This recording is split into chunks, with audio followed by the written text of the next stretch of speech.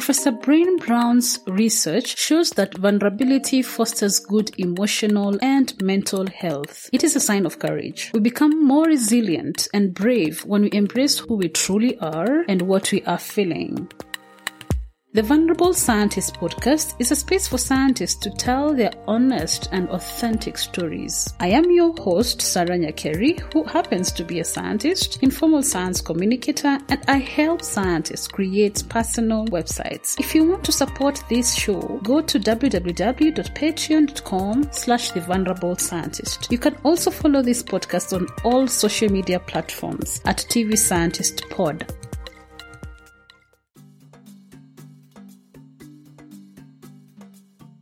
Hi, welcome to another episode of Dr. Afrah's story. And for this part, she talks more about the lows that she's experienced in her career journey.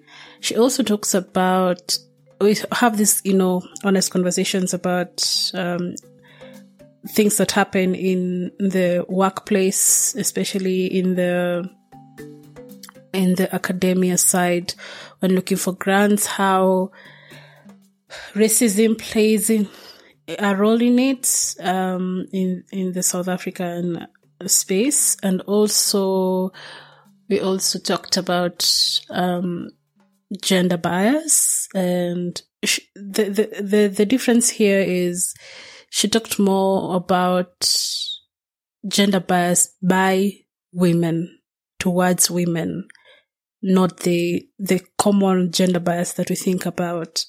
And that was kind of interesting, and I hope you enjoy this episode. And just to make a remark on one thing you said about payment, and that you feel that you need to compensate. So if you're now being paid more, you feel like you need to work more. And I hear you on that one, because I feel the same. I also signed in my new position not knowing how much I would be paid. I was like, I don't care. Actually, I don't want to know. Because the more you know, you will actually act on it not in a good way. However, you realize that these people are paying you more just for your own self-development and growth, Not just, sometimes they don't just pay you for you to conduct the research. Yeah. They do it so you can groom yourself, so you can take care of yourself, so you can be the best version of yourself and do your science. You don't want scientists to come to the lab looking like they are homeless, so good in their work. So they should sometimes maybe tell us, especially we in academia, we don't know how to talk about the money and negotiate it sometimes, and you see, we lack those soft skills. Someone's also told me before. But at least we are aware of the problem, or, so that's half the solution, that's what they used to say, knowing the problem. Wow. So, thanks for saying that. do sometimes, so do take care of yourself. That's the key word. Yeah, so many levels. Okay, sorry, we went on to this. Yeah. You talked about balance. It's something very important. Anyway, another law that you would like to talk about? Yes. Okay. That's important.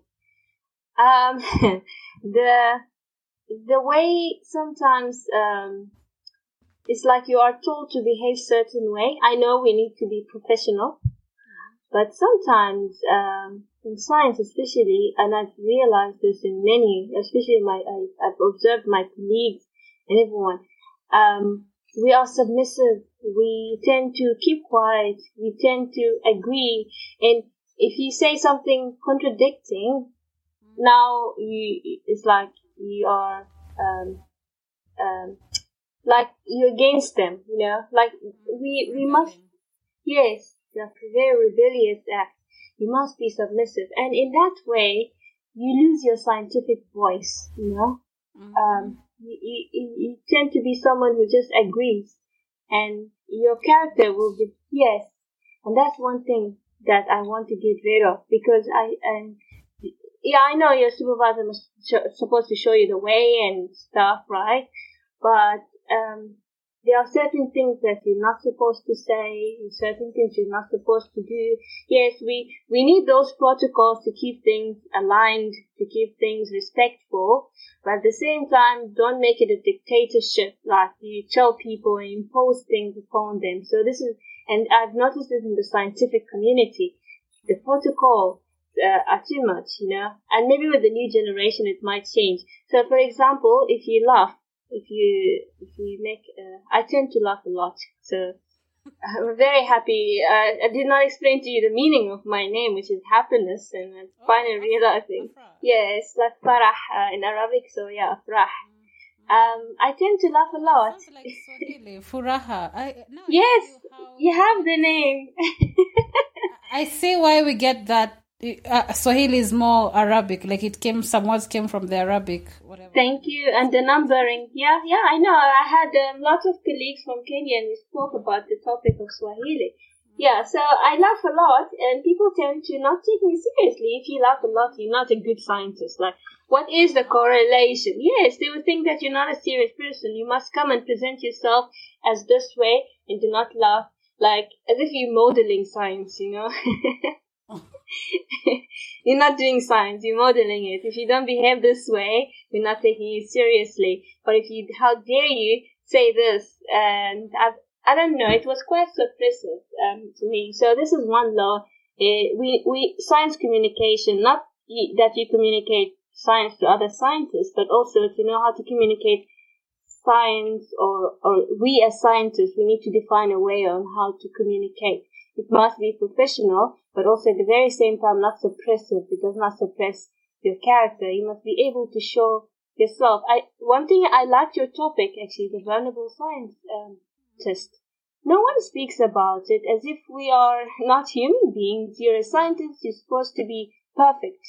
You're supposed to. If you show any sign of defect, it means that you're not good. Like I'm telling you, people don't say it, but you can tell from the energy or the way they act towards you.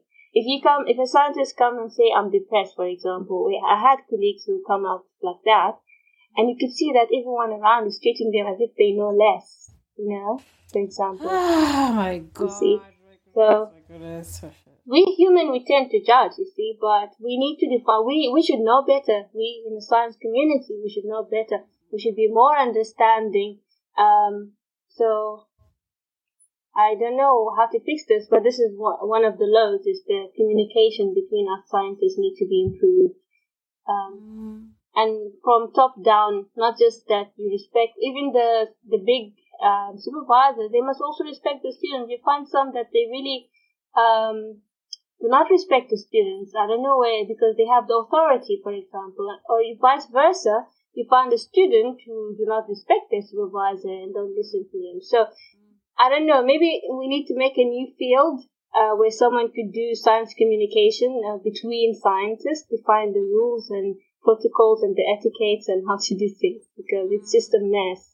And you'll find that many of students have bad relationship, or they don't live in good terms. I was speaking to one of my friends with their former supervisors. I spoke to her and she was like, oh, my former supervisor doesn't even speak to me. Can you believe that? You reach a point where you don't speak to someone who supervised you for 3, 4, 5 years. Now you don't speak. I understand we're human, but still, like, over what? Yeah. And I think the reason, I was shocked to hear that, and I know many who would say, I'm glad I left, I'm never looking back. It was a traumatizing experience. It's hardly to find someone who says, oh my God, I enjoyed my PhD. Oh my God, I loved it. Oh my God, my supervisor was amazing, How often do you hear that? Yeah, it's like it's a toxic environment. It's like you're signing yourself into something. So it's very rare. You wouldn't find someone who say it was beautiful. I grew up, I felt different, I learned. No. So, oh my goodness, I think I need to talk about this supervision. Yeah. Yes. Postgraduate supervision. Exactly. Talk about that. Yeah, because you as a supervisor, you have the lead, and you once did your PhD, and you know how it feels. Yeah. So you must at least help the students to have a different experience, actually a positive experience, because now I know, I myself know. So if I would love to supervise students one day. I'll make it a pleasant experience. I'll make sure they grow, they learn, they're happy. I don't want to hear this, I was depressed during my PhD. No, we must find a new way of doing it. You can't keep going like that.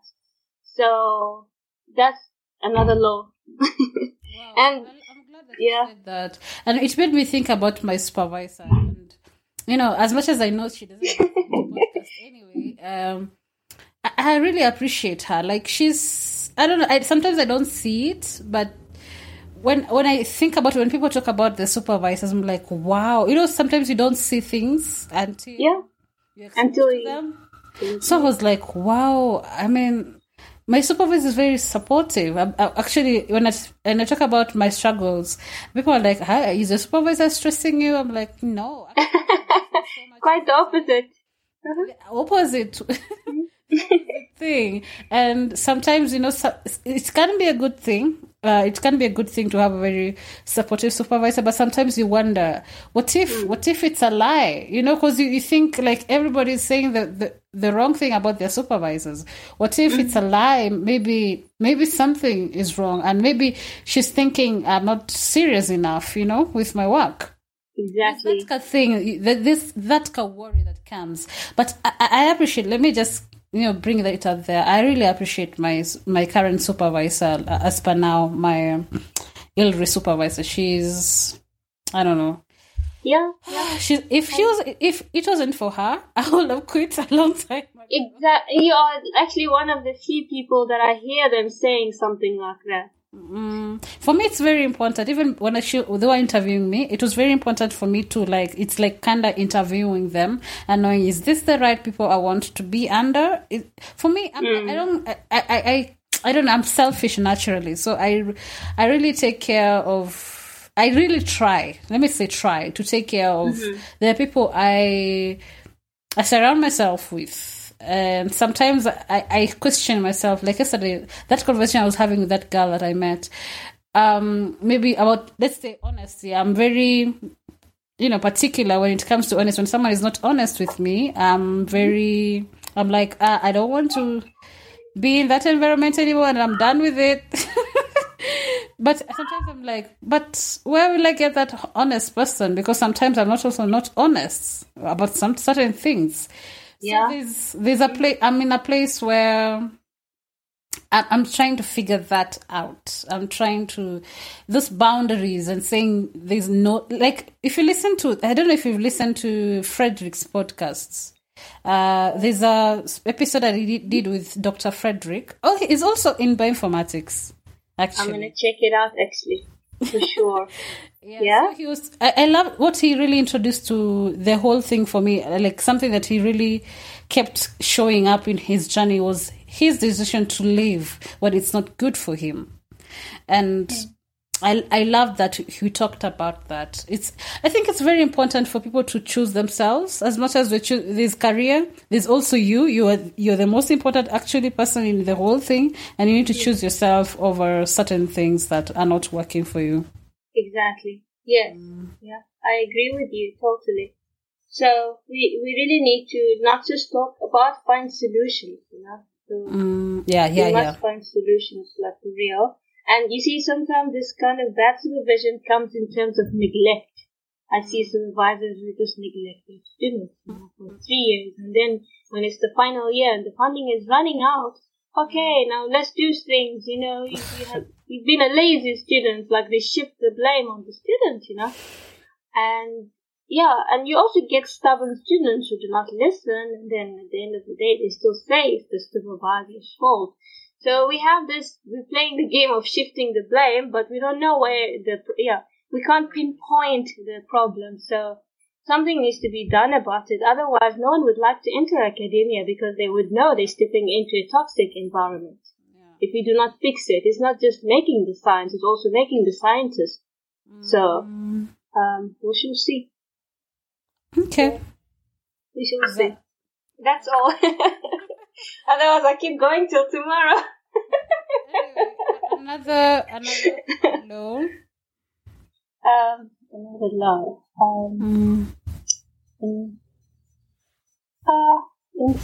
I'm trying to think.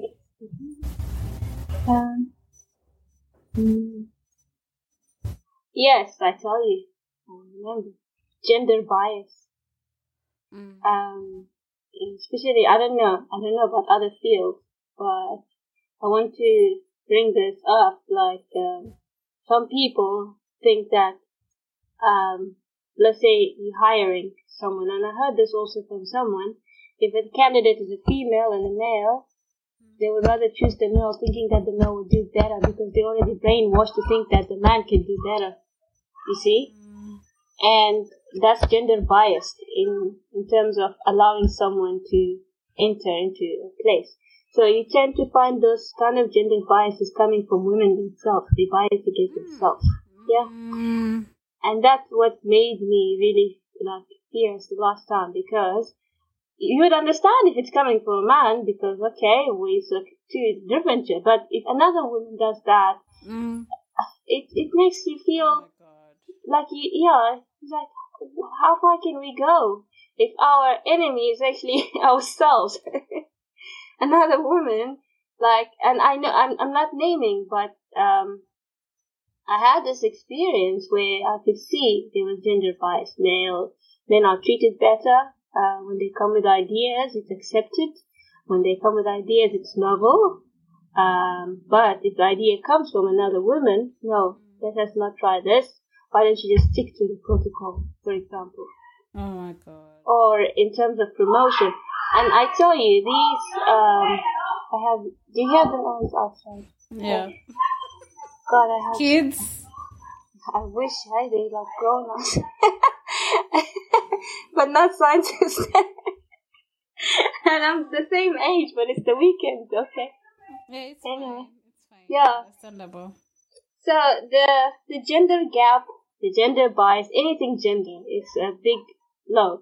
And it makes it difficult for a woman to thrive in a scientific environment, because if you apply, someone might not give you that opportunity just because of gender-wise.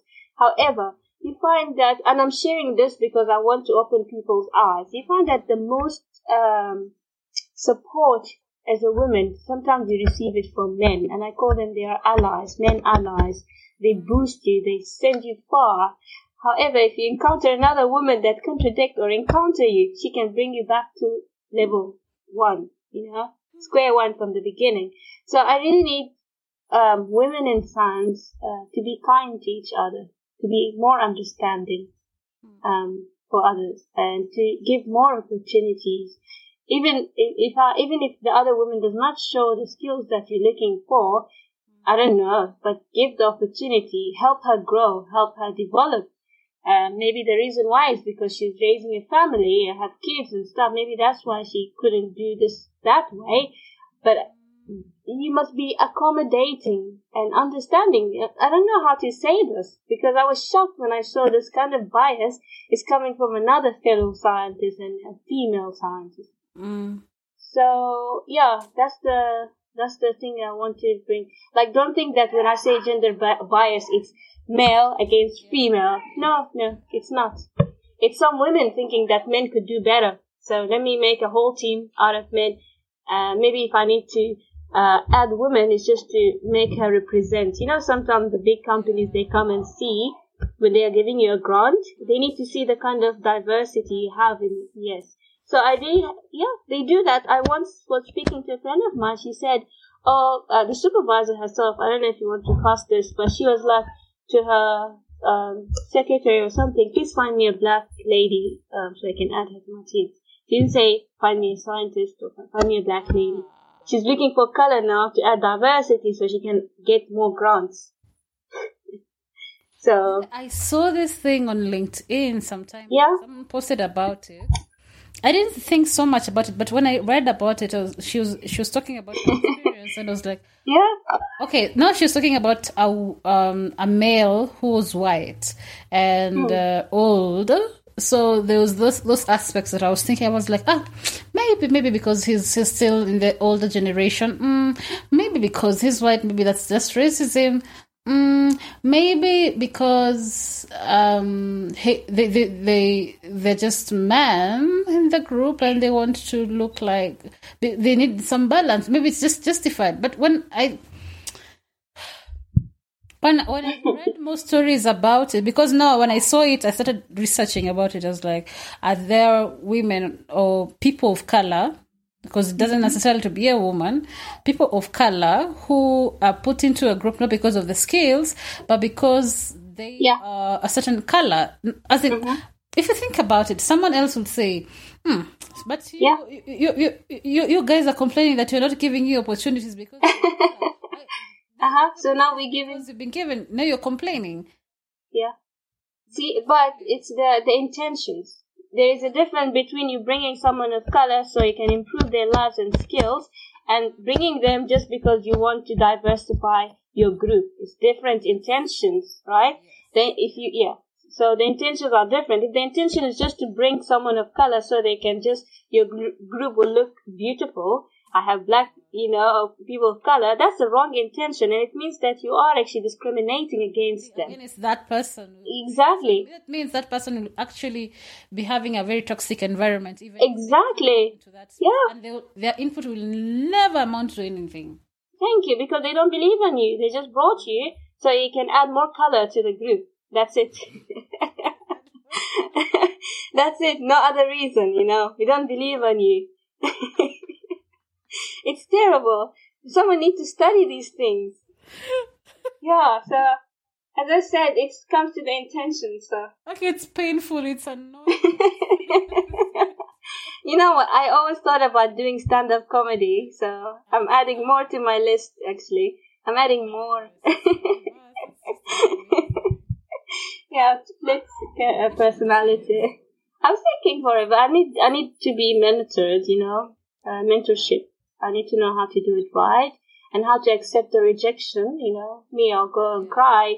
But like, no one laughed at my jokes. I'm never doing this again. So I need to develop that resilience, If someone doesn't laugh, it's okay, Don't take it personally. Yeah. So, anyway. So, we brought the gender bias from a different angle, not just man against women. No, it's women against women. And bringing color to your company, not skills. So, and sometimes you need to help those people of color to develop their skills, and some wouldn't. They're like, no, why would I waste my time? Some also look at it that way. Let me just hire someone who's skilled. I have no time to waste. I'm gonna have a performance gap. No, I can't. There's no time. But really, people need to believe in capacity building. And some are blinded by publications. This year I must publish this number, otherwise I'm not a good scientist. No, I know it's publish or perish, yes. But just make a good balance. Make the science, be human. Make the science and the scientist. So, and be a good human being, with good intentions. Yeah. So, that's the other down. I'm probably, maybe there's more, but I'm gonna scare people out of academia, so. It's still a lovely place.